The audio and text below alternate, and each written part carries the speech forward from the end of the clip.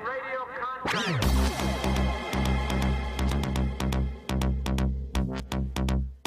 What kind of people are we? I am in radio contact.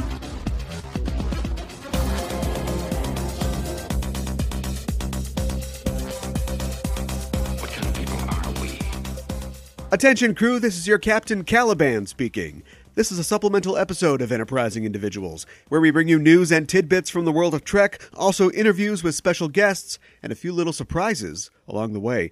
It's been almost 2 months since the Season 2 finale of Star Trek Discovery aired, leaving us bereft of new Star Trek, but hopeful about an exciting new direction for the show in Season 3. It's also been almost 2 months since I and my co-host Ella Pearson have taken to the digital airwaves for another episode of Discoverage, our Star Trek Discovery recap and discussion show. That drought ends today, as we assembled once more to look back on Season 2 of Discovery, an ambitious and daring season of Trek TV. But it's not just me and Ella this go-around. We're joined by two distinguished guests. Dave Gallanter, Trek author and perennial Discoverage guest, is with us today to give us his thoughts on Disco Season 2. And we're also joined by first-time show guest Ali Martinez, a.k.a. the 23-year-old Trekkie, who is a podcaster and Trek Twitter personality in her own right. We had a very fun discussion about what we thought about Discovery Season 2, the highs and lows, the way this new iteration of Trek has continued to cement itself as part of the franchise of Trek, the way it manages to add depth to the existing events and characters of the franchise while writing its own chapter, and we speculate on what we think is coming up on Disco Season 3. It's a great conversation. We do, of course, talk through all of Disco Season 2, so beware of spoilers if you aren't caught up. But if you are, enjoy. If you're new to Enterprising Individuals, I'll let you know that you can catch us every Wednesday on your podcast listening platform of choice, having conversations with Trek authors, experts, and personalities about their favorite episodes of Trek. You can also follow Enterprising Individuals on Twitter at EISTPOD. You can join our Facebook group, Enterprising Interlocutions, and sign up to be a crew member of the show at patreon.com/EISTPod for extra content. Hope you enjoy our conversation about Season 2 of Star Trek Discovery. We'll be back to cover Season 3 with our recap show, Discoverage, broadcasting live right after Discovery airs on CBS All Access. And you can hear our coverage of previous Discovery episodes by searching for Discoverage on enterprisingindividuals.com. And now our Discoverage discussion of Star Trek Discovery Season 2. Hailing frequencies open, and welcome to Star Trek Discoverage, the podcast that boldly goes into excruciating detail about the last season of Star Trek Discovery. I'm your host, Aaron Coker, a.k.a. Caliban, and last year I started a shelter for neglected tardigrades, but they all teleported away.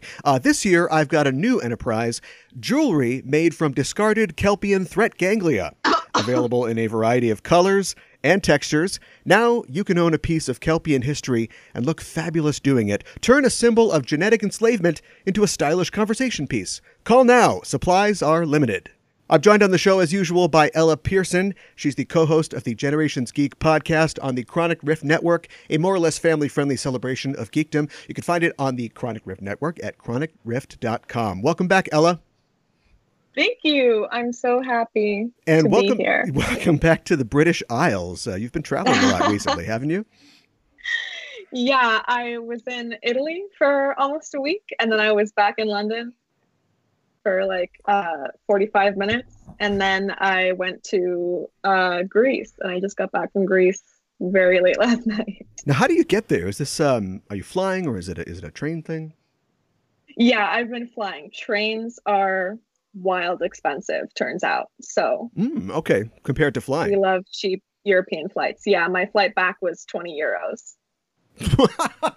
I don't even know how to convert that to dollars, but it would be a similarly low amount, I think. Yeah. Maybe I think 25 it's about $20 or so, isn't it? Okay, well, there you go. Yeah. And when you travel, are you like, there's a lot of people I know who are not very adventurous when it comes to food, but will you eat just about anything? Well, for starters, I don't eat meat, which is a bit of a thing in Europe because everyone always wants to eat meat. So right. Sometimes I can actually, in Greece, there was way more vegetarian food for me to eat. I ate way more food in Greece than I did in Italy or than I did in France because all the food there was like just full of like fancy ham. I don't even know. Fancy ham. Known for their fancy ham. Well, it's great to Yeah. have you. It's great to have you back on the show. Elle and I are joined today by two special guests. First up, he's a perennial guest on Enterprising Individuals and on Discoverage. He's the author of multiple Star Trek novels and short stories, including the 2015 TOS novel Crisis of Consciousness. It's Dave Gallanter. Dave, welcome back to the show. Thank you very much for having me. I do eat meat. In fact, I had hot dogs for dinner. What's your opinion on fancy ham? I was raised Jewish, so didn't get much of Wow. a taste for ham. Okay. However, Strike I do two. love bacon. So. Oh, okay. Well, there you go. There you go. Yeah. That's a sort of a fancy ham. I'm glad that you're here to so we can get your opinion on season 2 of Discovery. You've been on the show a couple times during season 2. What was your, in brief, overall impression of season 2? How do you think it measured up to season 1? I think it was probably more cohesive than Interesting. season 1. I felt that somehow the overarching arc was tighter. Yeah. And I got to know the characters better, and I love them. Great. Well, we'll get into it more in a little bit. Finally on the show, she's a cosplayer, blogger, and a vocal presence on Star Trek social media. You can catch her on the Tricorder Transmissions Network or on her own Towel Talk Tuesdays sessions on Twitter and the upcoming Newbies, a Watch Party web series. It's Allie, the 23-year-old Trekkie. Allie, welcome to the show. Hi, thanks so much for having me. I'm excited. This is the first time being on the show for me. Yes, it is. It's great to have you here. And I always ask first-time guests to the show how they first discovered Star Trek. How did you become a Star Trek fan? Oh, I've been a Star Trek fan as long as I can remember. I grew up with it. My parents are also quite the Star Trek fans. So I don't want to say I was indentured into it because I did come to it on my own and stuck with it. Sure. But I definitely have them to thank for it. And Sure. it's something that's just been such a great presence throughout my whole life. And here I am 23 and still cranking on with Star Trek. So. Yeah. That's something, certainly in a certain age range, that I've found that it's something that you should share with your parents. I don't think that my parents were really into Star Trek, so I wish that I would have that point of contact with them. And I'm guessing, of course, it's not just a bit of branding, you calling yourself the 23-year-old Trekkie. I know that some older fans have been resistant to new Trek shows like Discovery and whatnot. You know, it's like, it's not their Trek. What do you think about the new explosion in Trek properties as somebody who is a 23-year-old Trekkie? I started actually, my first experience with Star Trek that I vividly remember was Star Trek Enterprise. I used to watch it in syndication. I Sure. must have been about, 6 or 7 years old, something like that. Sure. And so honestly, I am fine with the fact that everyone really has this, they all have this show. We all have our favorite Star Trek series. Right. And that is totally different for each person. But I think that it's safe to say that there are also Star Trek series that we don't prefer. Like each of us have maybe one that's not the same that we feel about the others. And, I just hate that there's so much hate going around. And I understand constructive criticism. That's fine. Yeah. That's totally great. I mean, if we all were like, oh, it's great and cool, like we would have nothing to talk about. We wouldn't be podcasting about it right now. Yeah. But I believe that Star Trek evolves over time and the stories change as the world changes. And sometimes that's great. And sometimes maybe it needs some work. And that's just the way it goes. So are you a Captain Archer stan? I used to be when I was younger, but I think that was just because that's the only Star Trek that I was watching at that time. Right. I like each Star Trek series in different ways, but I wouldn't say Enterprise is my favorite. But I'll just go with that. If Enterprise is your favorite, props to you. Something else that I tend to ask people on the show is who their favorite captain is. Do you have a favorite captain? Oh gosh. It would safely probably be Picard, but I'm rewatching through Voyager again right now. And I'm really on the cusp about Janeway. There's episodes where, each captain has episodes where they do great things and other episodes where you're like, oh, that doesn't seem like that character very much. Yeah. But I think that Janeway's she's coming up the ranks for me. And I don't know why I didn't feel that way the original time that I watched Voyager, but maybe it's just because I'm at a different point in my life right now and the episodes and the character is more meaningful to me than it was before. Yeah, that's interesting. I think that Janeway, I'm also rewatching Voyager right now and I'm getting a lot of the same feelings, and I think that there is more of a consistency in the development of Picard, or at least the depiction of him as a character.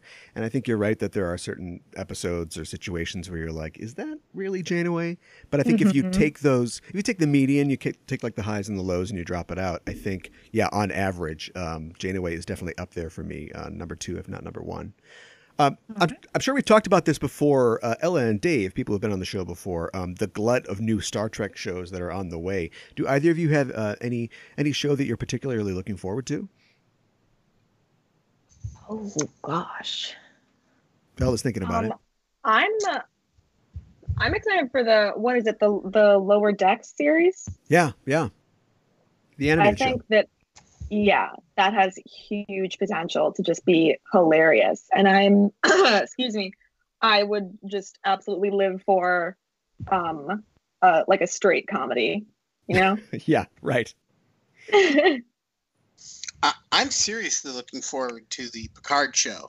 Yeah. And not that I won't enjoy the others. I'm also looking forward to the Nickelodeon show because it'll be more geared toward kids, and I can get my niece involved, who's going to be 8.5 by the time that comes out. And I'd really like a Pike series. Mm-hmm.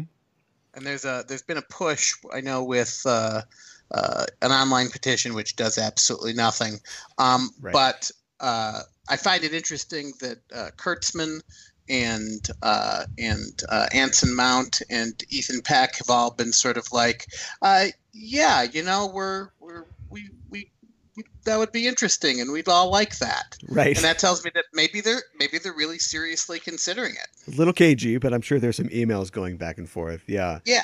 With agents. Yeah, right. Yeah. That would be great because that's 2 avenues that I think Trek hasn't really gone down before. Comedy, and of course, not since the animated series, an avenue for kids.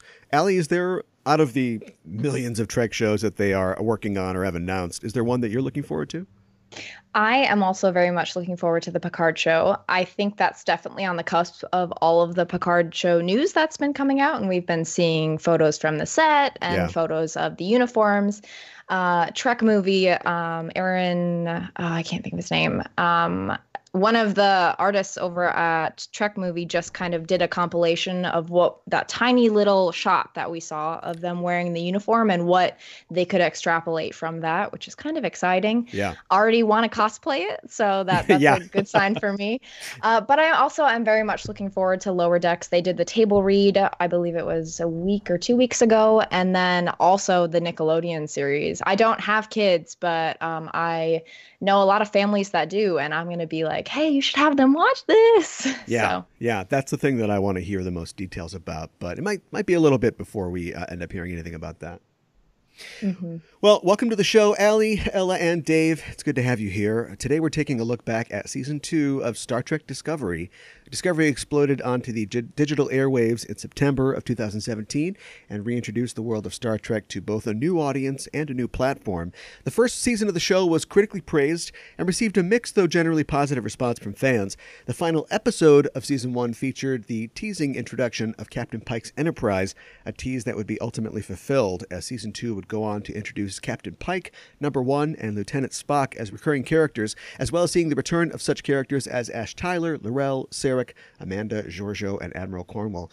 After 14 episodes, the season ended on a major cliffhanger, one that seemed to tie up any lingering issues of continuity and promised a third season that would truly go where no Trek show had gone before. And just like our Season 1 show last year, I binged the season ahead of this show. And again, just like last year, I found that the show worked much better for me. I think I even enjoyed it more when I took it several episodes at a time. Did anybody else binge it or try to watch it in blocks before this? I did, yeah.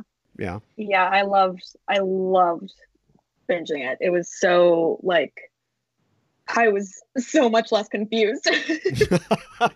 You'll have to help me out then later, because I'm still a little confused about some things.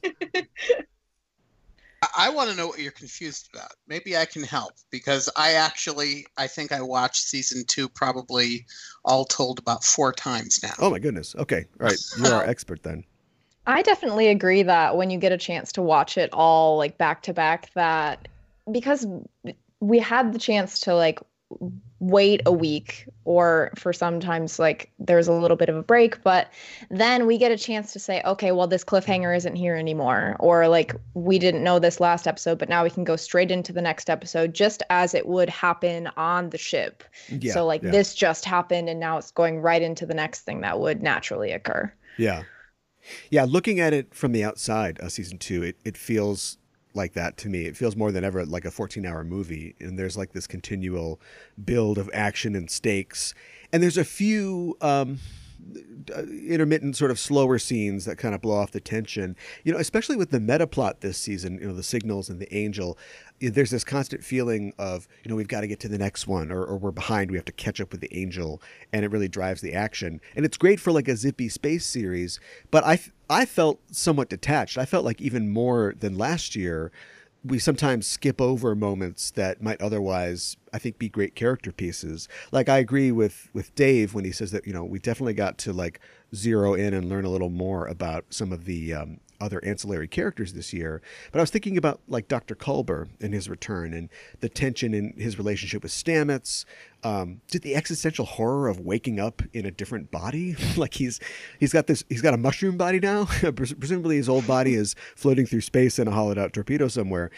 And that's like fascinating stuff. But we just kind of get very brief, very like one an episode specific beats or moments where he has a fight with Tyler or he talks to Cornwell.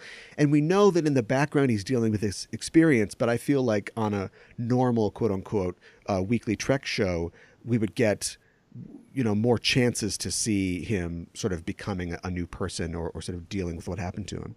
I wonder if that's true, because previous Trek shows, with the exception probably more of DS9 and then later Enterprise somewhat, something bad would happen to you, and then the following week they might not bring it up even. Right, the reset. Right. Although look, obviously narrative storytelling has changed on television, and Deep Space Nine was a bit different, and Enterprise did a little bit more of that. But now with the sort of Game of Thrones type of big arching story with, well, more than 6 episodes, but 10 or 14 episodes in which to tell a story. Yeah. I'll give you an example. You mentioned Culber and his talk with the Admiral. Yeah. I thought was awesome. Yeah. I mean, it was an awesome moment of advice, and I ended up liking her much more, seeing her in the role of not being a Starfleet admiral, but the psychiatrist that she is. Yeah. I thought that was really awesome. Yeah, and I don't know what the status of the counselor program is in the 23rd century, but just the idea that they were acknowledging the idea that, yeah, these people go through crazy stuff all the time and definitely could use somebody to talk to. I always think that Michael, we should have, I guess she's getting like solace and comfort from her friends and the people that she works with, but I kind of want her to sit down with somebody like the Admiral and be like, Admiral, there's a lot going on with me. I got a boyfriend that's a Klingon, and I got all this. My mom's dead, now she's alive, and just need to talk to somebody. Yeah, I agree. One thing that I've always said about Discovery is that I feel like, not that we don't see it in other Trek shows, because we do, but Discovery it is pretty heavy on, okay, well, these are real human beings. Like, they have problems and they struggle with them, and we see that. Not that we didn't see that before, but some of the characters in other Trek series, like, for example, we do see Picard go through moments where he's having trouble, but most of the time, like, Picard is breezing, like the ultimate role model. Right. So I think that it's really cool that we get to see these moments where you're like, okay, they're having a lot of trouble, because honestly, if I were placed in some of these situations, I don't even know that I would handle it as well as what we saw in Discovery season 2. Yeah. Yeah. And there was just on that sort of mental health sort of topic, like there was a standout scene for me that was early on in the show when Tilly was dealing with her problem with seeing May and basically being even more sort of scattered than she usually is, and just at a point where she's like, I don't know what's going on, and I think that I am losing it. I think maybe I can't take it anymore. And she talks to Michael, her roommate, and Michael's like, well, let's let's be Michael about this. Let's be logical. Let's think through the facts. We know this, we know this, we know this. And so we know that this something specific is happening to you. You don't have to be afraid of it. She sort of like logics her problems away and makes her feel better, which I thought was like, wow, that's a very character specific kind of thing. And it's also showing us that these characters aren't just bouncing off of each other. They're like listening to each other and helping each other. I asked last year on our season 1 recap show if the kind of pace that we're seeing now, like on a show like Discovery, where week to week we're just moving to the next thing, if that's something that we should expect from streaming Trek shows in general. And the answer, it would seem, as far as Discovery is concerned, is yes. Do you think that other new Trek shows, like the Section 31 show or the Picard show, will run at this same pace? I mean, I think they have to, right? Because I think the reason why Disco is like this is because they want to seem more new and more modern. And I feel like all of television now is that huge, like Dave said, the like Game of Thrones thing where it's like, you have this massive, like intricate story, and very rarely do you get those like one-off episodes. Like they're trying to be very like relevant and present in 2019 instead of relying on what worked in Star Trek beforehand. Yeah, I think probably the closest thing that we got to a standalone episode last year was the Mud episode, which is a kind of a little lacuna in the ongoing story of season 1. This year, I was trying to think, I'm not even sure if we got something that was as close as that this year. I mean, pretty much everything was at least 50% kind of the ongoing meta plot. Maybe the second episode, A New Eden, would be the best example of that, where we're just sort of finding something, there's a mystery to be solved, with a promise to it connecting somehow to the main sort of mythology. Yeah, that's what I was actually, when you were mentioning that, that's the first episode that came to mind for me, which is actually, New Eden is one of my favorite episodes out of all of season 2. Yeah, but I definitely agree. In the Deep Space Nine documentary, no spoilers, won't say anything for those that haven't seen it yet. Sure. But they did mention kind of the idea of, now that it is Deep Space Nine featured that kind of story arc, and sometimes it is tricky, especially back when there wasn't Netflix and there wasn't other methods of being able to watch it, like binge watch it. So like you'd either hope that you'd catch one you missed on a rerun at 3 a.m. or something like that. Yeah. But I think that it feels appropriate, kind of like you said, especially for the way that Discovery is shot and produced is in like a cinematic format. And it does kind of feel very much, like you said, a 14-hour movie. Yeah. I mean, I don't want to be like a stick in the mud or say that I don't like what we've got so far. I do. I would like to see in all the offerings that we're getting, I'd like to see at least one of them try to at least, focus a little more on kind of delivering like that weekly conundrum that we got used to with older Trek shows, solving some kind of problem. And if there's some kind of ongoing concern, we've got the Xindi or something like that, that's fine. But I like it just in general on TV when you're a little more focused on what's happening this week, what character are we exploring, what aspect of the show are we looking at. Ella will probably know, I talk about Farscape all the time on my Star Trek show, which doesn't make any sense, but I think Farscape always did a really good job of like placing us somewhere within the ongoing mythology of the show, who we're running from or whatever we're trying to fix. But then each week, we'd make sure to have some little thing that changes about the characters or something about the dynamic of the crew on the ship that's altered by, what we're doing. I feel that we did sort of get that. We had an episode, that took place half in and half out of mycelial space. Yeah, that was a great one. Yeah. And you had the problem with both May, the Jossep, and finding Culber and getting him out, and that was a fairly self-contained. I mean, there were threads that were connected from and to other episodes, but that was a standalone problem. The one on the Kelpian homeworld, which all of a sudden my mind is blocking on the name of it. Kaminar. Kaminar. Kaminar, thank you. That was sort of a standalone episode too, again, with threads from and to other episodes. But I felt that we got some self-contained stories with just bits and pieces that tied into the overall thing. But we actually visited different places in this, whether it be, again, mycelial space or Kaminar or New Eden or what have you. I felt we got it.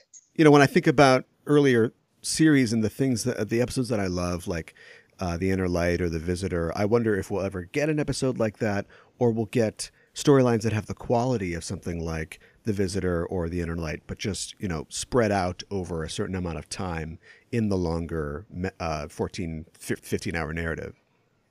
Well, I feel like maybe Lower Decks would be something like that, especially because one of the main writers is from Rick and Morty, who they kind of have that. I mean, yes, it is comedy, but there is each episode is kind of like, okay, well, they're going somewhere else. And I can see that would work for Lower Decks because it's supposed to be like a comedy show of what happens aboard the Enterprise. Like maybe there's going to be a whole episode of a bunch of people trying to fix a replicator and then all the crazy stuff that happens with that. Like I'm so excited to see just the insane stuff that happens in Lower Decks. Yeah. I've got a pet Mugatu. Can I keep him? No, you can't keep him. Put a lampshade on him. Nobody will ever know. Yeah. Something else that we talked about last year was why the producers chose specifically to set it in the pre-TOS era, if there was something that they wanted to accomplish in doing that and whether or not they succeeded. And something that we wondered is if we'd ever get to see the future of the future, that is, shows set after the TNG films.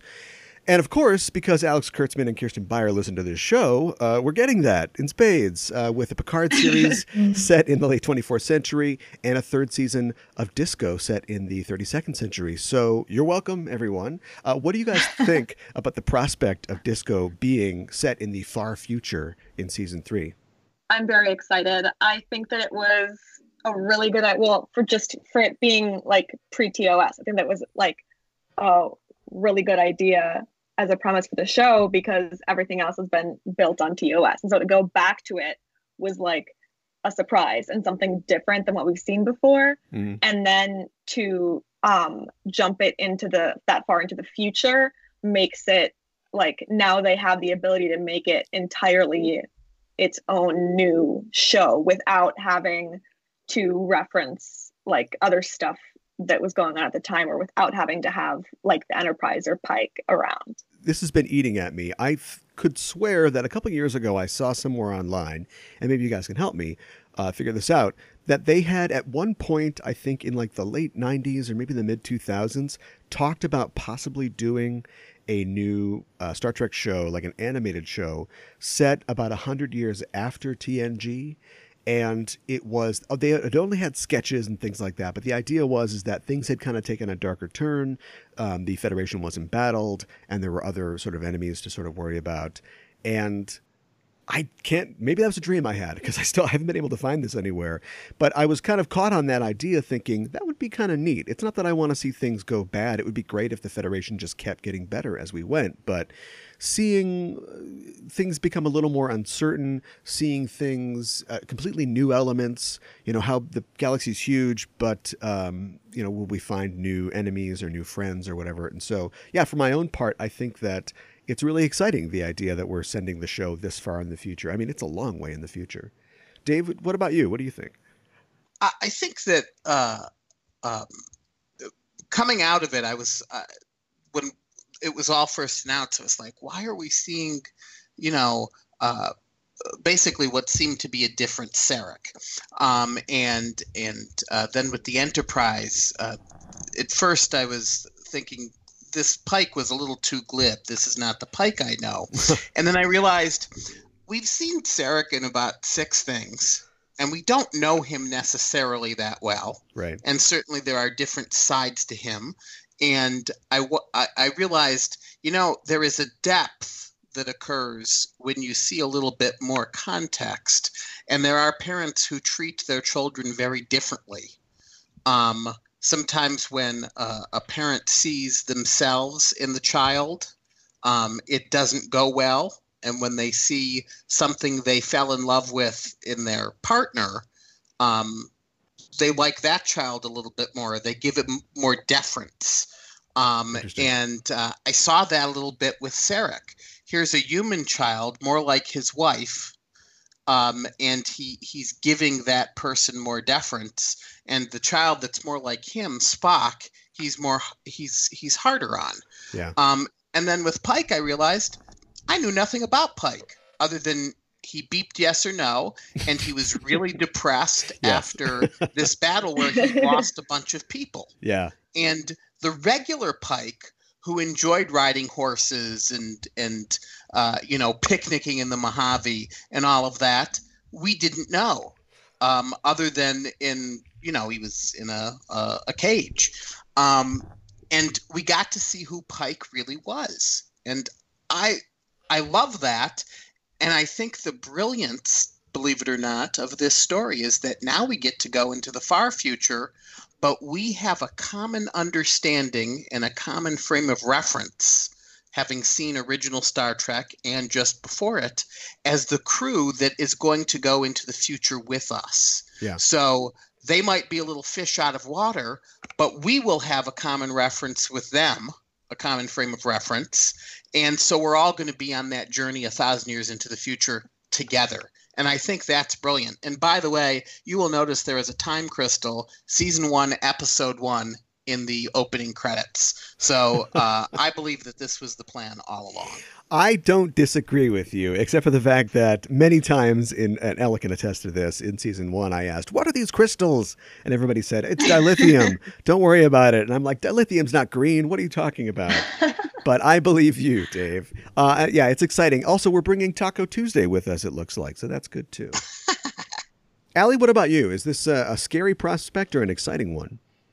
I very much resonate with what Dave said. I feel especially like in the first season, I did also see the whole crystal thing and had the same idea, like the thoughts as you. And I do believe that in a recent interview, Kurtzman did say that it was the plan from the very beginning, that they were going to go to the future. That was the intention. And I don't know if that was like Gretchen Berg and Aaron Harbert's thing, and now they're no longer with the show, or what happened there. But I felt a little bit like, while I loved Discovery and I loved both the first and the second season in different ways, because I feel like they are very different.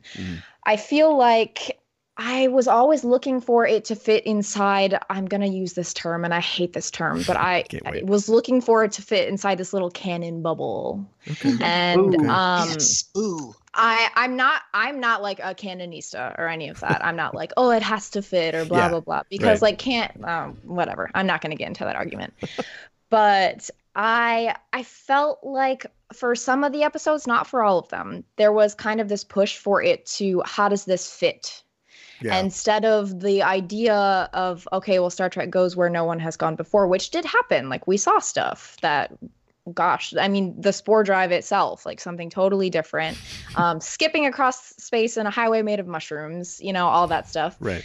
So I am excited about the fact that they're going to the future. And I feel like I kind of knew it as soon as we saw Calypso. I feel like I was like, all right. It was in the offing. Interesting. Yeah. So I was like, they can't have had this short trek about Calypso, and the Discovery is 900 some years in the future. Like, there's got to be some tie-in there. And same with, we did see tie-ins with the other short treks as well, with Kaminar, and it was nice to have that introduction. And so I'm really excited about it. I think they can really take it wherever they want to now. And that's just like a really exciting idea for all of us. Yeah. Canon is something that's well named because it can blow up in your face if you're not careful. But I've never cared all that much about how various Trek series fit into canon or how they follow it. But, it wasn't canon that Sarek and Amanda were Spock's parents until DC Fontana wrote it into Journey to Babel. So can I use my line? Yeah, give me your line. All questions of canon are to be answered by Captain James R. Kirk of the United Earth Space Probe Agency. Right, yeah. I just watched that episode the other day. I think I saw his tombstone the other day. Yeah, right. And the makers of Discovery were specifically at play in the fields of canon this season, including elements and characters that stretch back to the franchise's origins and adding a lot of specific touches, too, that were meant to address, like we said, inconsistencies, whether it's necessary or not. What did you guys think of season 2, I guess, as a whole, being essentially The Cage Part 2 or Volume 2? Did you have any favorite revived characters or elements that you saw? I don't know if I mean I enjoyed seeing the Telosians again, and I got this deeper context of why in the menagerie would Spock have been in communication with the Telosians? Telosians.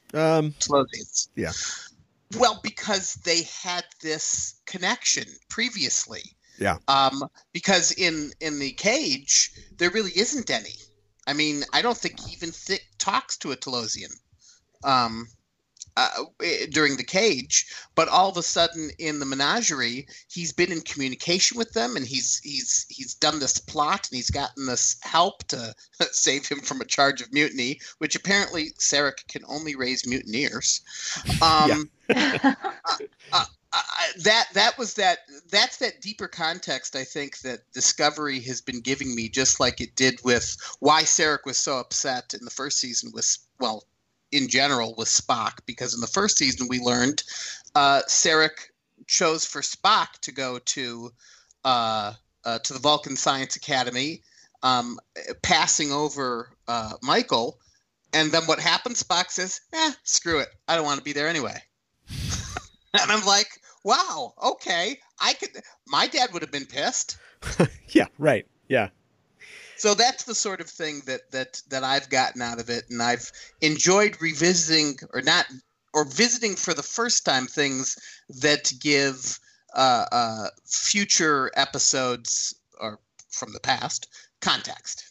Yeah, that kind of context is fascinating. I really was I thought it was so great seeing episode 8 goes to Talos, of course, and we get a really drilling down of those elements, and we specifically see Pike interact with Vina, which if I just felt added so much context to their story, instead of just, well, this guy had this accident and he lives this horrible life, let's take him back to a planet where he can live like a better life.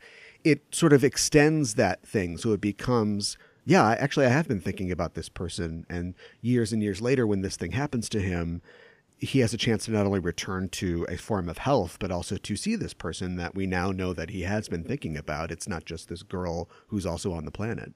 Well, and the Telosians themselves, by the way, have an interest in having other humans or other beings around. Yeah. They get off on it, sort of. And I liked, by the way, that they wanted a price from Spock and Burnham to help them. Yeah. And so helping Spock later with Pike, same thing. They're getting something out of it. Have they given up their plan of trying to sort of like restart or repopulate their species? Like, do they have a menagerie still? That's a good question. Yeah. Maybe we'll see that in 1,000 years. Maybe. Yeah, I want to see that. Allie, what about you? I actually just, when I watched If Memory Serves, like immediately when watching that episode, so I watched Discovery with my husband, who is not, he watches Star Trek with me, but he hasn't seen all of it. So I was like freaking out during this whole episode. I was like, oh, that connects to this and this does that. And he was like, what are you talking about? And so I was so... You have a mixed marriage. I'm getting them there. We're working on it. But so I was so excited about just the whole fact of If Memory Serves. And then also I went back after watching If Memory Serves and did watch The Menagerie. And I actually had this kind of thought of the Spock that we see in The Menagerie kind of reminds me of the Spock that we see in Discovery Season 2. Mm-hmm. And I liked that connection where, because I mean, obviously in The Menagerie, we're like, okay, well, this is not Spock. Like he's going to get court-martialed for doing this. Right. And just kind of that impulsiveness, I was like, reminds me of the younger Spock. And going off of that, some of the characters that they reintroduced, there was such an opportunity for that to be done in a way that would have like all the Star Trek fans could have just like absolutely hated Discovery, but it wasn't that way. Yeah. I feel like the way they honored the characters was wonderful. And my favorite character that they brought back was number 1. She's definitely my favorite. I've cosplayed her before, and I wish that we would have seen a little more of her. I also think, though, it's part of when we see her for the first time. I believe it's ennoble for Sharon that we see her the Yeah. first episode. And I mean, she comes on the Enterprise and has a burger and leaves. And then we don't see her again, like, till the end of the season. Yeah. I was like, come on, guys. Like, you made such a big deal about promoting Yeah. her. And now we didn't. We did get to see in the finale. Well, I'm assuming that everyone that's listening to this has seen the finale. They better have. That we do get to see her a little bit more and get to see her in action, which I loved. But that also leads me to the fact that having like a Pike series or even a Pike miniseries, like maybe 6 or 7 episodes, would be pretty great. Yeah, I think so too. I like that she likes spicy ketchup on her fries. Yeah. Yeah, the opening of If Memory Serves was so cool. And it was cool just to see Trek flex like that and use its whole history. It reminded me of, I don't know if you guys are Doctor Who fans, but like when Doctor Who does something like The Five Doctors, or they have something in a modern series refer back, they use old footage from like an old Doctor Who series. All of Trek, even the new shows, they're all building on what started in the 60s, but it always feels like there's a remove, like we're always trying to do something kind of new. But I thought it was great to see exactly where we came from to get to where we were today. Yeah. What about you, Ella? Anything from the sort of TOS era or those elements that they use that really stuck out for you? Anybody who's listened to the show before knows that I love Spock. Right. Yeah. He's been my favorite character since, I was 4 and I saw my first episode of the animated series. So, Yeah. having this season sort of revolve around him and his struggle being half human and with his emotions, and him and Burnham's relationship was just like amazing for me to see him back on screen. Yeah. Did you think that, I kind of, going off of what Ali said before, like not seeing enough of number 1, did you think that he kind of faded into the background, like for a little while, like after they get him back and he's kind of dealing with getting his head back on straight? He kind of just hangs around in that lab for a couple episodes until they go out and find that Section 31 ship. A little bit, yeah. He's a little just like emo for a couple episodes and says like some funny stuff. Well, But and he's he not was quite- also being Spock. I thought he was working the problem. Well, sure. Oh, definitely. Yeah. Dave, as the author of Troublesome Minds, I mean, you're no stranger to Spock struggling with his dual nature and his exceptional mind. What'd you think of their depiction of Spock at this point in his history? I loved it. I thought it was actually really kind of reminiscent of him in the motion picture. Because in the motion picture, he mind melded with V'ger. Yeah. And it was an overwhelming experience for him. And this, again, he mind melded with a time traveler. And all of the past and present in that mind meld was not something that he could interpolate. And it seemed to me like the same character, just at a younger point in his life. And I loved it. Yeah, I like the fact that, even though later he'll be driven to seek Kolinar and kind of get rid of his emotions, like as he starts to work everything out and kind of comes back down to normal, and he opens up emotionally and like repairs his bond with Michael, and we get even a little smile out of him, as Pike points out. Like, I like the fact that he's becoming more comfortable with himself. I've always thought that once he has that episode with V'ger, Spock really finds himself, and he finds the balance that he's gone back and forth with. Right. Because I notice in Star Trek 2, he says things like, logic suggests, or were I to invoke logic. Yeah, and he doesn't live by it quite as much. He uses it as a tool as opposed to a rule. Yeah. Until, of course, at the end of 3, when he gets like rebooted back to 0, he's like a show or a property that keeps getting rebooted, so he has to start building all over again from square one. But he turns out okay. And like Culber, he also has a corpse somewhere that's rotting. Yeah, that's right. it's very strange. Something else we naturally focused on in last year's wrap-up show was the character of Michael Burnham, the first female non-white lead character in a Trek show, which got a lot of attention at the time. And I asked specifically if the franchise was going to continue in that trend by continuing to cast women and POCs and gay and lesbians in future seasons. And again, thanks for listening, guys, because Discovery outdid itself in that regard this year. The show even goes out of its way. I think this is funny to kill off a crabby white male crew member in the first episode. Remember Connolly? Anybody remember Connolly? Yeah. No. Oh man, he's trying to mansplain everything. Yeah, no big Starfleet funeral for him. Literally, he was about to say something so misogynistic to Right. Burnham, and then he just got killed. And the asteroid I just killed watched that episode. I lived for it. So maybe they had his like Arian funeral on the Enterprise and we didn't see it. But yeah, he's get rid of that guy. He's Nobody gone. showed up. Nobody showed up for it. No, however, notice, by the way, that Burnham and Pike were both, they weren't taking that lightly.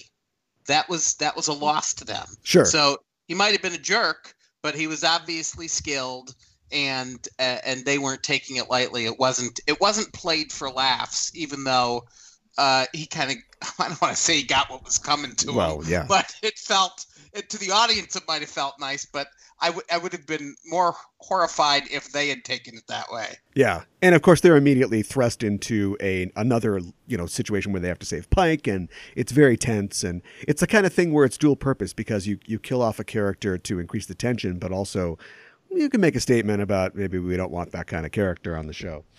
Well, I didn't quite know how to take Michael this season. I think the first season totally pulled it off in showing us a character that was a little too convinced that she was right. She made a big mistake, but she sort of claws her way back and finds her center more as a character. And, this season we learn more about her past and her connection to her family members. But to me, it seemed like a lateral move in terms of character growth. I liked seeing her repair her bond with Spock and become closer with Amanda and Sarek. But I was expecting, I know she's been put through a lot emotionally, but I was expecting more self-possession from her. And I don't envy her in her situation. I mean, a lot of things are happening. She's learning a lot of things about herself. But like at the end when Pike's like, who should be the captain now? I was like, not her. Not just yet. You've got an 8-foot-tall horse guy over there who's just been owning it the entire time. Like he's next to the chair. We'll just pick him for now. Maybe we'll come back. I found it very interesting that they made a point of that and made a point of not choosing anyone specifically and asking Pike.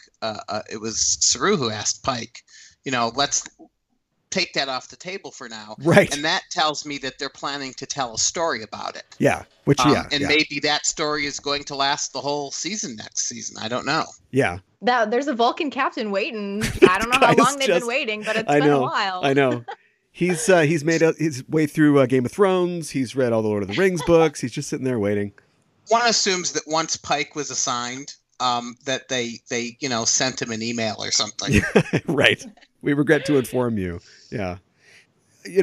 Saru is. Has everybody seen the Avengers, the Endgame? Yeah. Yes. 3 S's. Yes. Okay, good. I don't want to ruin anything, and I guess the listeners are screwed if they haven't seen it. But I didn't want like a Cap Shield situation. There's like an argument for Falcon. There's an argument for Bucky, but I didn't want it to just be, well, here you go, Sam, and then Bucky's like, sure, go ahead, why not? You take it.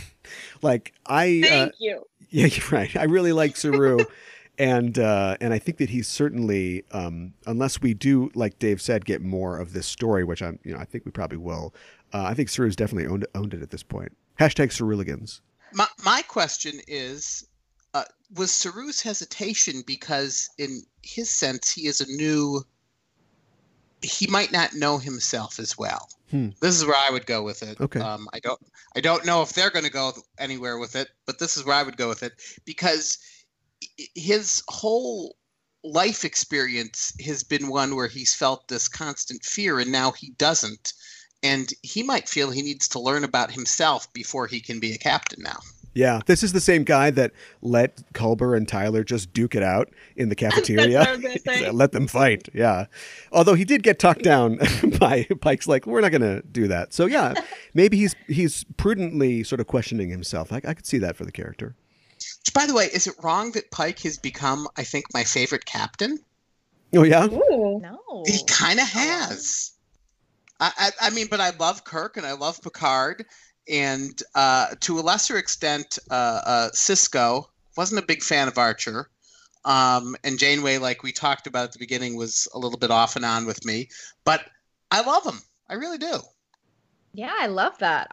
One thing about Anson Mount taking on the role of Pike is that we we had mentioned this a little bit earlier, but we really didn't have a lot we didn't see a lot of Pike. I mean, we Yeah. saw Trey in the Menagerie and we saw in the Cage, and then I guess if you consider the J.J. Abrams movies, that's like here or there.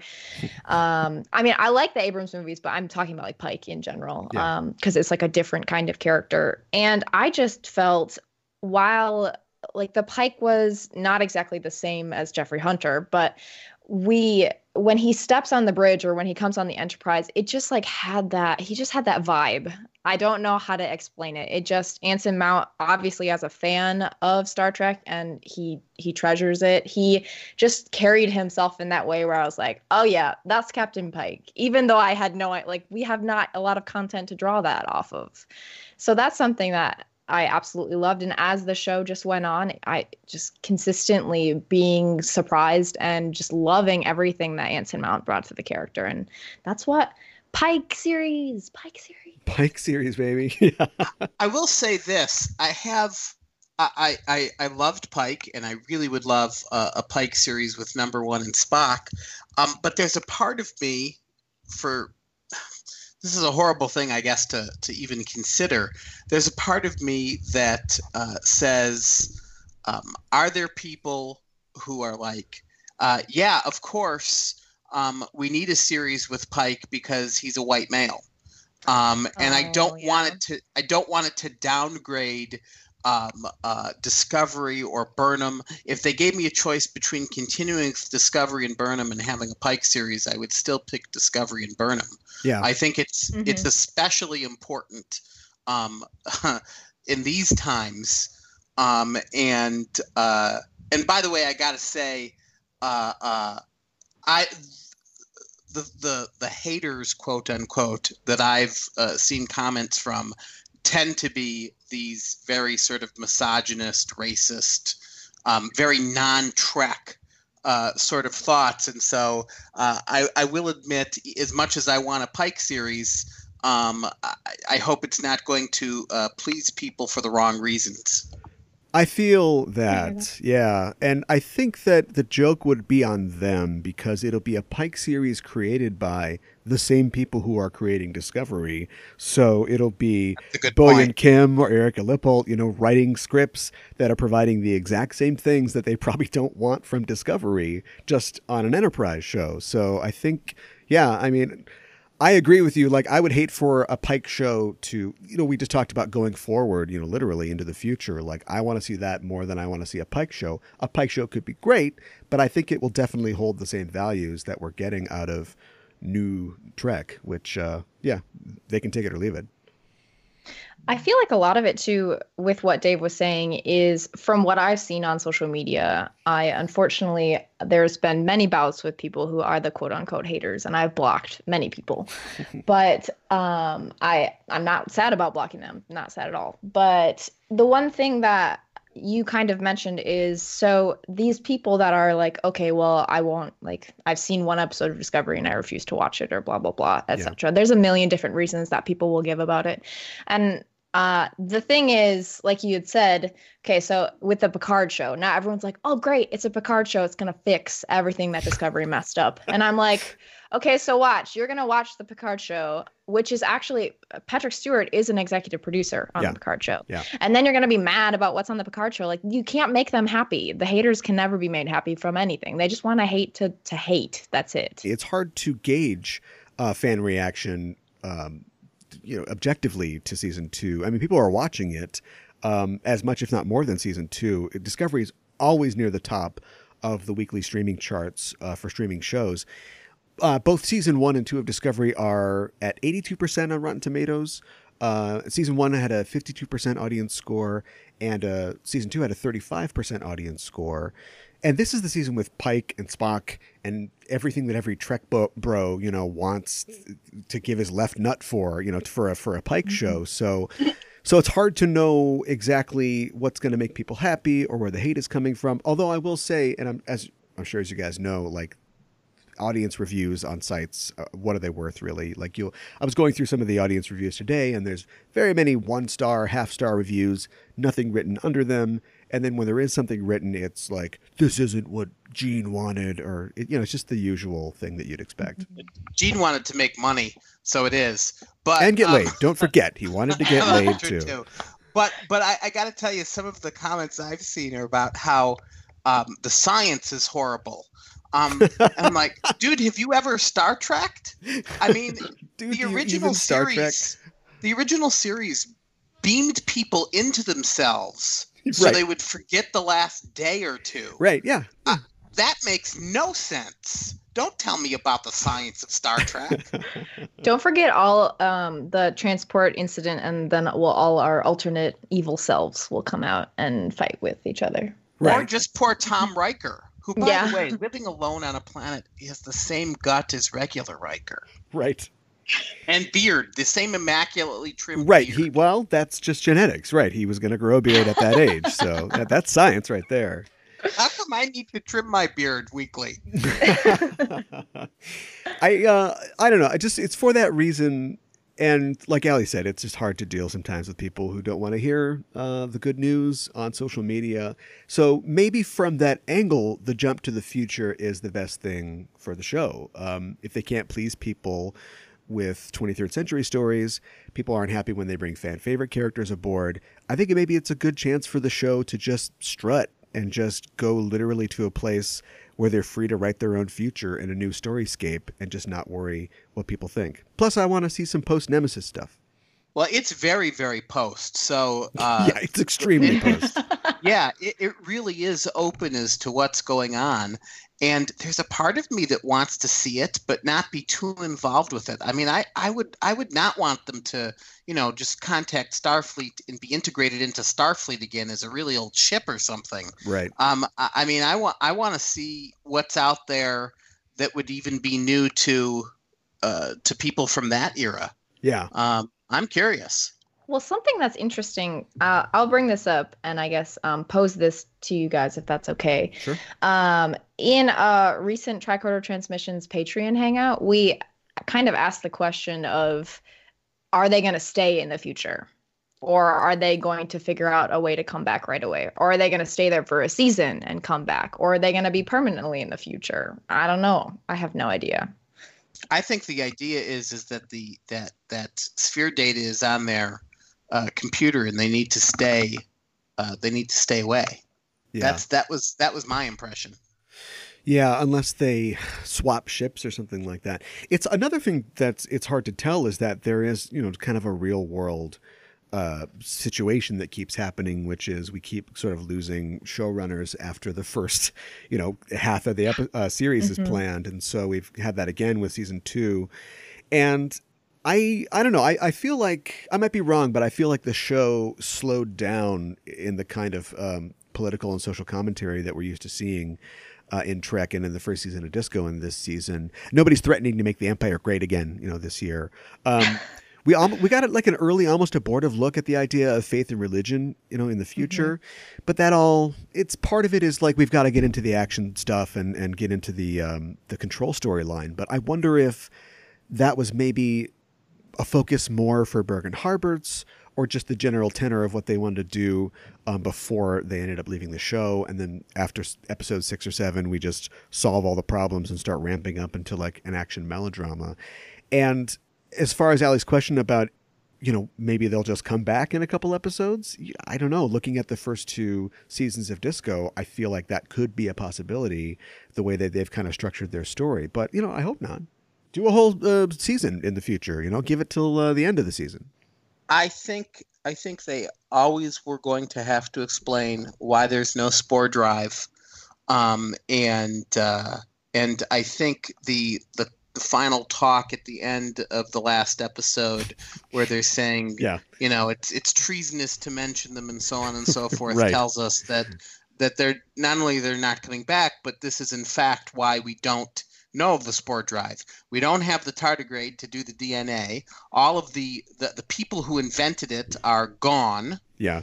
And this is not. There's no way to make that workable.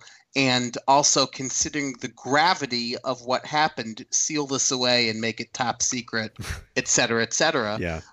So I think we've seen the last of the Discovery in the 23rd century myself. That's the are you happy now, canon wonks? We're gonna get rid of all this stuff for you, and then again, I don't even think it was. I think it was always going to be that. I think that was. I mean, because even someone disassociated from Star Trek knew that there was no spore drive, and you'd eventually have to explain that. Yeah. I was never afraid that they weren't going to explain that. The holograms and stuff, I didn't care about. That's silly. I mean, come on. I work in a hospital where they're just building a new wing, and there are a bunch of touchscreen monitors built in the wall to say how much, oxygen is available and so on and so forth. Sure. It looks just as futuristic, quite frankly, as the Discovery. And the Discovery in 30 years is going to look dated. So we weren't going to have a brand new Star Trek show where it looked like the 60s. Well, I'll see your hospital and raise you. I went to Taco Bell today, and there wasn't even a person at the counter. I just ordered off a screen. So thought you were going to say it was a robot. No, that would have been great.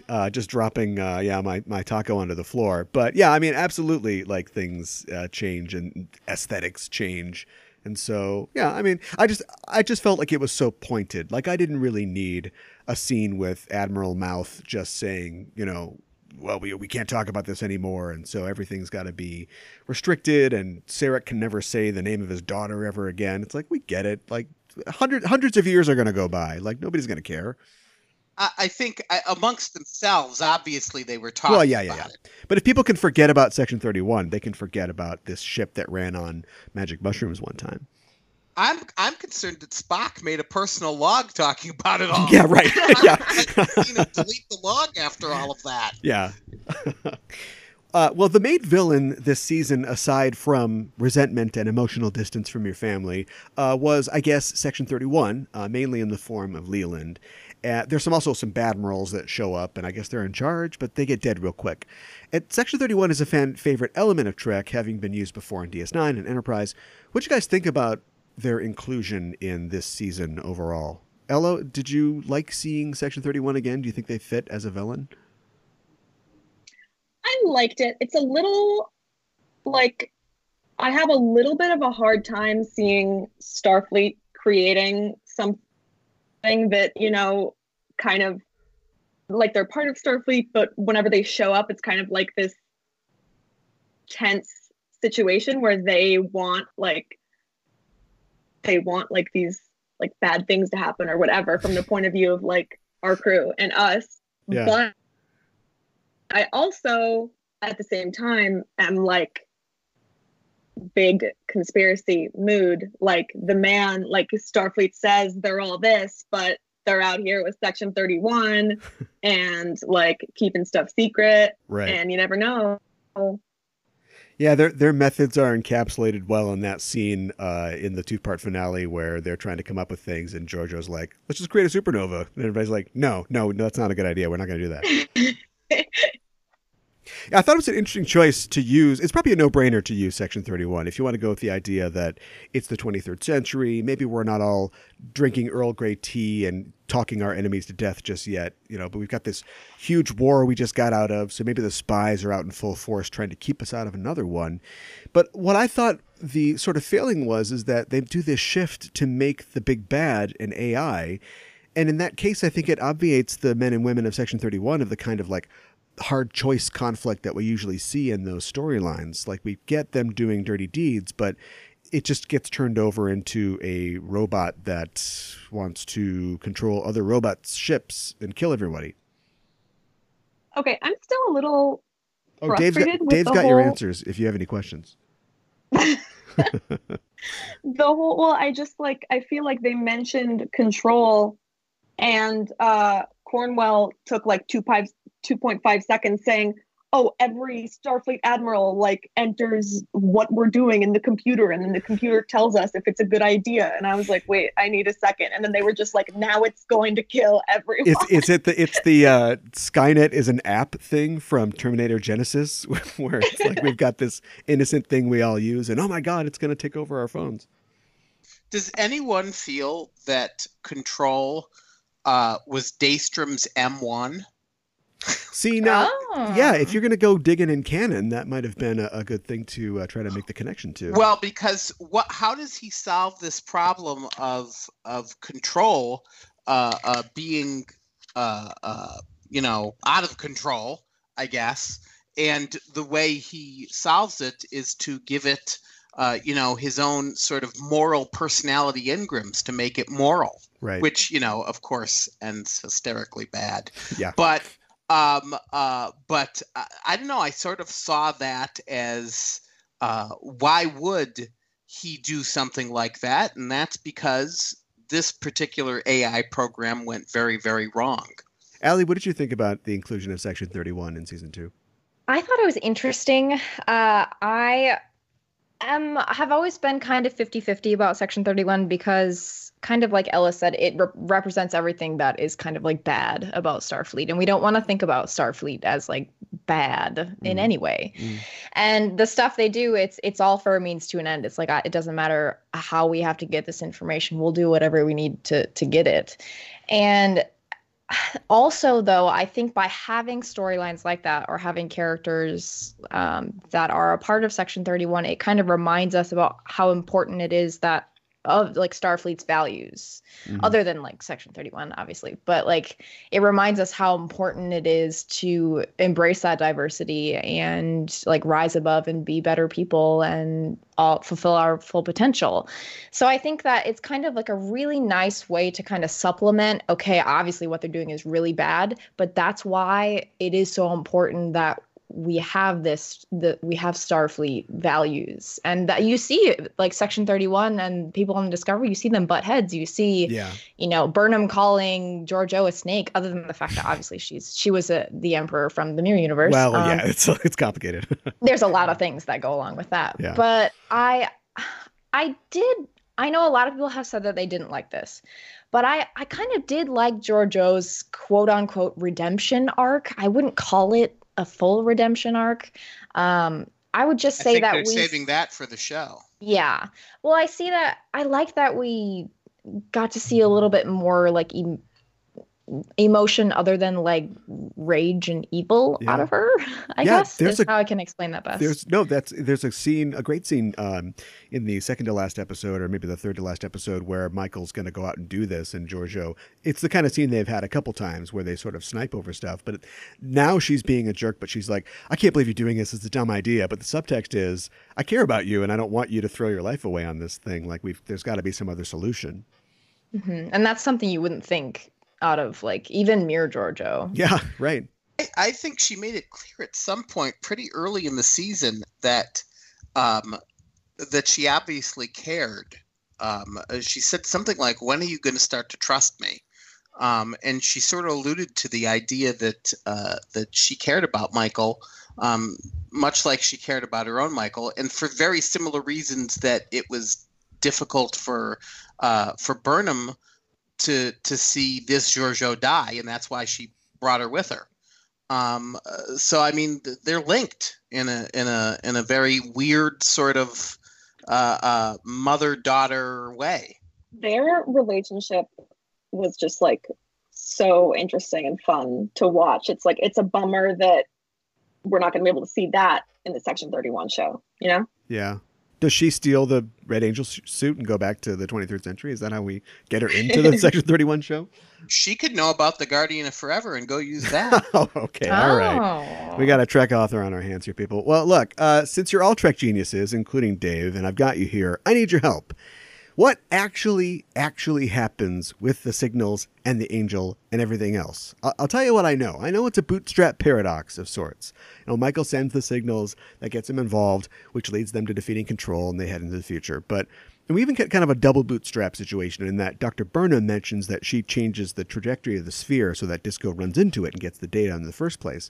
So is the idea that on a long enough timeline, any timeline, Control would eventually get its hands on the data? Because it seems like Control didn't know about the sphere until Disco ran into it. So couldn't Dr. Burnham have, say, sent the sphere on a trajectory that takes it out of the galaxy so that nobody ever gets it? Oh, Apparently this is not. tricky. I guess Same. the thing that my mind goes to, because I also had that same confusion, and there's like a lot of things that I'm like, okay, I guess I can understand how that works, but then in my mind it's like time travel, what? So perhaps it's like a time loop thing, like it's just other than the completely taking it out of like that timeline, that there really is no other way. There's an element too of, and we find out from, oh gosh, what's his name? He's a son of none, but he's named Tablet.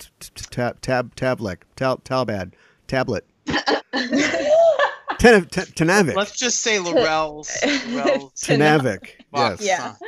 Yeah. There's an element of the fact that like when you use a time crystal or when you interact with one, it sort of locks you into a destiny. And so I think the time crystal they were using in the suit is one that they, got off the black market or something. But maybe somehow Dr. Burnham interacting with that meant that at least in some way things would have to go along a certain path. Like her path would be locked into a certain future or series of futures. But I don't know. It does seem kind of timey-wimey. Was that like the idea though of why she kept getting pulled back to the exact same place in time after so much time of her trying to fix things? Because she said that, did she not? That she, like, after trying to stay, I mean, she did pop in at points in Michael's life, but she was always pulled back to the exact same place, this like deserted Earth planet in whatever time it was. Yeah. That made zero sense to me, by the way. Her supposedly Yeah, like, why watching is that Michael like happening? some sort of actual angel. I didn't. Well, Yeah, like the idea is that it's like a rubber band thing, right? Like if you travel from one point to in the past or the future, then you're on a tether and you have to come back. But if you can just reset that tether, because after she flies out to wherever, she flies 900 something years in the future, and then I guess finds or sets herself at Terra Elysium and says, I've anchored myself, or I've set my position at Terra Elysium. So that she kind of keeps coming back there. I don't know. I mean, if there was another 14 episodes, maybe they could get into the real particulars of it, or somebody could write a book about it, maybe. I mean, I don't really care, but when it's the entire thrust of what's going on, it becomes kind of frustrating. Like the signals don't make any sense to me. Like I get at the end, we understand that they are flag posts for Disco to find in the past that will gather all the parts, for the future. But by the end, we've only got 5 signals. And the last 2 are just like, oh, you can follow me with this. And the last one is, hey, we're fine. A signal for Spock. So if they appear individually as flag posts, why did they all appear in total, like at once, to kick this whole thing off at the beginning? And why was Spock seeing them like months before they even appeared? I mean, was that because he mind melded with the suit when he was on the ice planet? I think that Somebody's got to draw a flow chart for me. Come on. I think that the reason the signals all appeared at the same time was to create a big enough mystery to involve everybody, because it was obvious that Burnham and Discovery and the Enterprise had to be involved in some way. Yeah. It reminded me of the whole Doctor Strange seeing 14 million plus Sure. results, and there's only one in which they won. And I Right. think this was a very similar situation, which also, just like Endgame, made not much sense. Yeah. Right. Yeah. But I am told by the prophets that I am a very linear being and don't understand things. Yeah, you're telling me that there isn't one future where Tony got a different haircut and they still won? Yeah, come on, there's only one future. So it's just activate protocol inciting incident. You're saying basically. I think so. I think it's okay. Quite frankly, it doesn't make a whole lot of sense if you think about it too deeply, which is why time travel is very confusing. Yeah. But I believe that a lot of the things that happened had to have happened to get the results that they got. And it's not that, by the way, that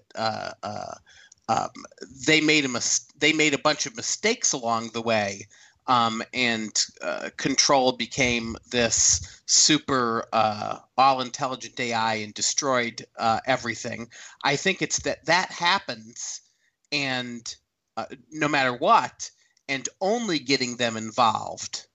The only thing that Dr. Burnham was able to do was to push the sphere into Discovery's path so that the rest of this all took place. Right. That was her finding the one where things would go well. She just didn't know it. Yeah.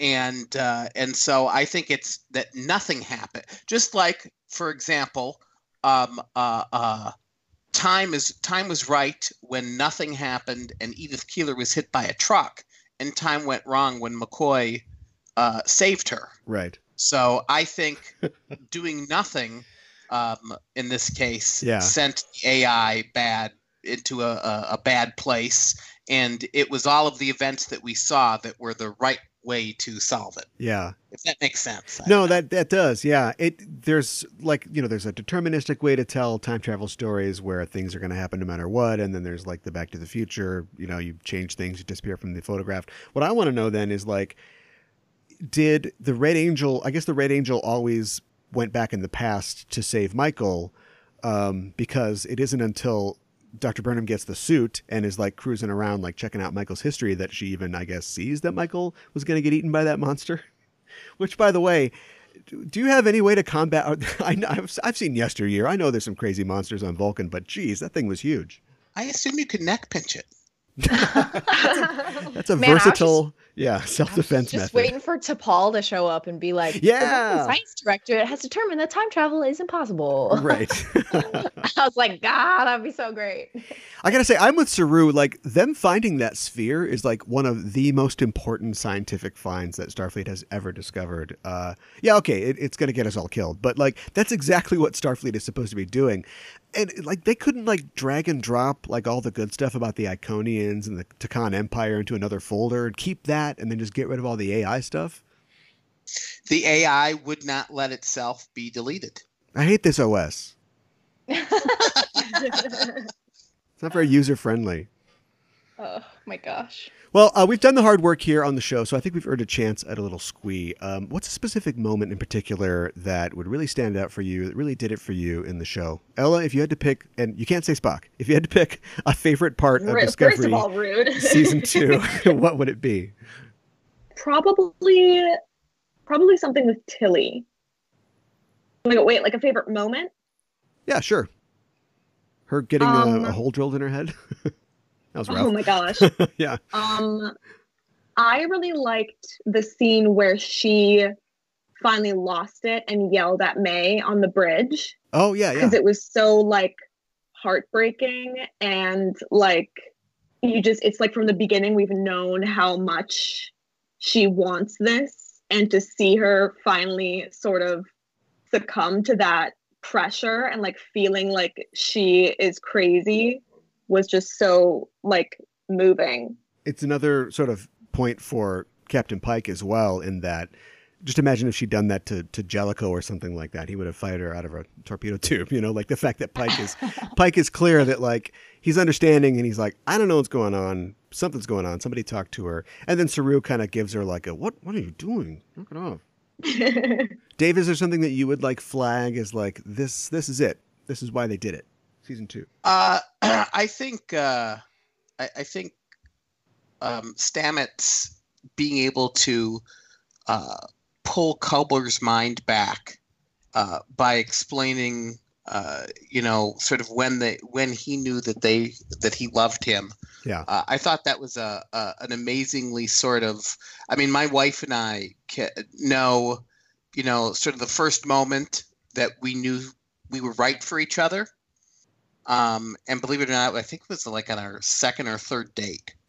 And things just felt surreally as if they always had been a certain way, and this was just the right place and the right time. And I I got that feeling about that, and I thought that was just sort of a perfect scene. That's great. Aw. Allie, can you top that?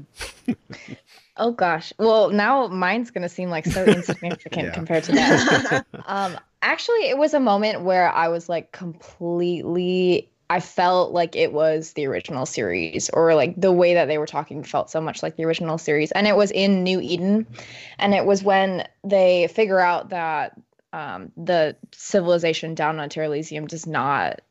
I mean, General Order 1 or the Prime Directive applies to the people down there. Yeah. And Pike says something that's kind of like a variation of like Clark's third law when he says like any sufficiently advanced technology is indistinguishable from God. Right. And I, like you said earlier, I was really hoping that they were going to take it in that whole like science versus religion direction. I was Yeah. really pumped about that. Yeah. And especially after we got, Pike was saying that his dad was like his dad taught comparative religion, and like in their household it was kind of like strange conversations were going on, and I was like, man, I can't wait for that, because that just felt so much to me. And there were other moments too where they would say they'd say Shakespeare quotes, or they'd say other famous quotes, or they'd refer to something, and I was like, that feels so much like TOS, because I'm also in the middle of a TOS rewatch, and it just felt so much like something they would refer to in that. So I thought that was a really nice touch. Yeah. I love the end of that episode too, where he doesn't have to, but he goes back to the planet, to the basement, and he's like, hey, you were right. Don't freak out. But you were totally right. We can't really help you. We can't really do anything, but I wanted you to know that you're right. I respect faith, but your faith is in science and in humanity. And so I just wanted to give you a little tip here, and a battery, which is still going to ruin their civilization probably. But yeah, I thought that was really neat. Well, It's not. They knew about batteries. well, they knew, but where'd he get the new one just run from? out of power. Yeah, right. Yeah. A really fancy battery. So yeah, that guy's not going to keep it quiet. He's going to tell everybody. Usually at this point in the show, we check our threat ganglia, but of course we don't have threat ganglia anymore. We've got Wolverine spikes or whatever instead. So I guess we'll just have to look forward boldly into the future. We've got a lot of clues, or we had a lot of clues at this time last year about when season 2 would come out. We've got not much at all to go on about season 3. It might be them keeping it under wraps, but I'm afraid it probably means that it might be a little while before we see Burnham and crew again, with the Picard show slated to launch in late fall or early 2020. So that's good. I mean, at least we have that to look forward to. I know that last year CBS was pushing the hell out of the show for Emmy consideration. Anything in particular that you'd nominate as Emmy worthy for this year? For my part, I gotta say, Pike deciding to see his fate, that was a hell of a performance. Okay, sure.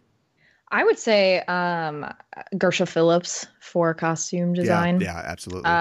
I've met Gersha before. Incredible person. And I just loved the touch that they did, especially on the Enterprise uniforms, and also trying to cosplay that. I just want to cosplay everything, and I don't have enough money to do it all.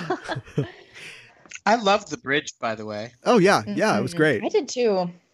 Yeah, I know it's like they're going for more cinematic look, and of course TVs are wider now, but it's a lot wider. There's a lot more space than the original Enterprise bridge, and there's like a scene where they're all standing in front of the view screen looking at something amazing, and there's like 8 of them just like across. It's like you could never fit all those people on the original TOS bridge, but that's okay. Admittedly, Star Trek is a horrible documentary. Yeah. Ella, what about you? Who gets the Emmy? I would definitely say Sonequa. Like, every episode, I'm surprised by how well she's able to like communicate exactly what Burnham is thinking, like second by second, in her like face and tone of voice. Like the scene where they told her that her mom was alive. Yeah. Was crazy good, and just like the way that she sort of shows the audience how being raised on Vulcan like changed her, and how you can see her sort of like switch into like Sarek mode, like when Tilly was like, I'm crazy now, and Michael was like, well, we're just gonna solve it, 1 2 3, like problem solved. Yeah.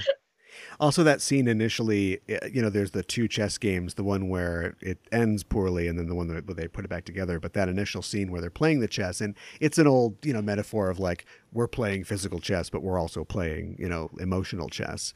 But just watching that again, on this rewatch, I was really impressed by both of those actors in it and what they had going on. Well, we're at the end here. Anybody have any final thoughts? Anything that they'd like to add that has gone unsaid? Ooh, watch it if you haven't yet. Yeah, I hope you would. We just ruined a lot of it if you haven't. Yeah. Go back in time, in the angel suit, watch it, come back, listen. Beam yourself into yourself so you forget the God. podcast. And in fact, you can, if you like it enough, you can just beam yourself into yourself again and enjoy it again for the first time. Would that I could, yes. I really think, though, that Discovery, as much as like criticism that it's been getting, in my opinion, I think that Discovery carries on the Star Trek legacy very well. And I think that it is a Star Trek for the modern world, but also is able to have those Easter eggs and drawbacks that we are so excited, those characters that we treasure so fondly. And then also now, especially in season 3, that they're going to be, however, 900 some years in the future, the Discovery will still be able to go where no one has gone before. So I'll end with that. And I'll just, well said. Yeah, silence after this. That's a great summation to stop the show. Well, that's it for our show this season. Thanks for joining us, listeners. If you like what you hear, you can follow us on Facebook and Twitter at EISTpod for updates and to get notified when new episodes of both Enterprising Individuals and Discoverage are released. And you can tweet to us on the show by using the hashtag Discoverage or email us at eistpod@gmail.com. Also, when you're on the internet, why not head to your listening platform of choice and subscribe to our show. Give us a rating and a review if you think of it, because it really does help us out. You can stop by our Patreon page at patreon.com/EISTpod. And if you like the show, tell a friend. Well, we don't know exactly when it will be, but we will, of course, be back to cover Star Trek Discovery Season 3 when it premieres. And as always, you can hear us talk about that week's episode live just a few minutes after it airs on CBS All Access. We did it, Ella. After Trek Who, we won. We went the distance. So take that. Ella, thanks for joining us on the show. Where can people find you online? You can find me and my dad's podcast at Generations Geek on Twitter and Instagram and generationsgeek.com. And we have a bonus episode coming up where we interview Zach Stentz, who was a screenwriter on the first Thor movie, as well as a bunch of other cool stuff. Sure. And his new movie, Rim of the World, is actually releasing tomorrow on Netflix. So we're going to be asking him some questions about that. Awesome. Check that out. Dave, thanks as always. Where can people find you on the interwebs? I am on Facebook, and on Twitter I am at Dave Gallanter, and look me up. And Allie, I just followed you back because I think you follow me. Oh, great. Follow back. Allie, it was great to have you on. Where can people find you on the web?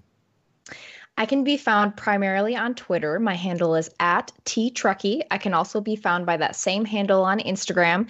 If you look up Trekkie on Facebook, it'll take you to my Facebook page, or you can type in the 23-year-old Trekkie. My website is ttrekkie.wordpress.com. I podcast for the Tricorder Transmissions Network. Shout out to them. Also, I'm going to do a little plug. I am working on a new podcast with one of my dear friends, Shashank Avaru from Tricorder Transmissions, and I won't say much about it, but it's going to be called Who is Trek? Can you tell us about your web series, Newbies?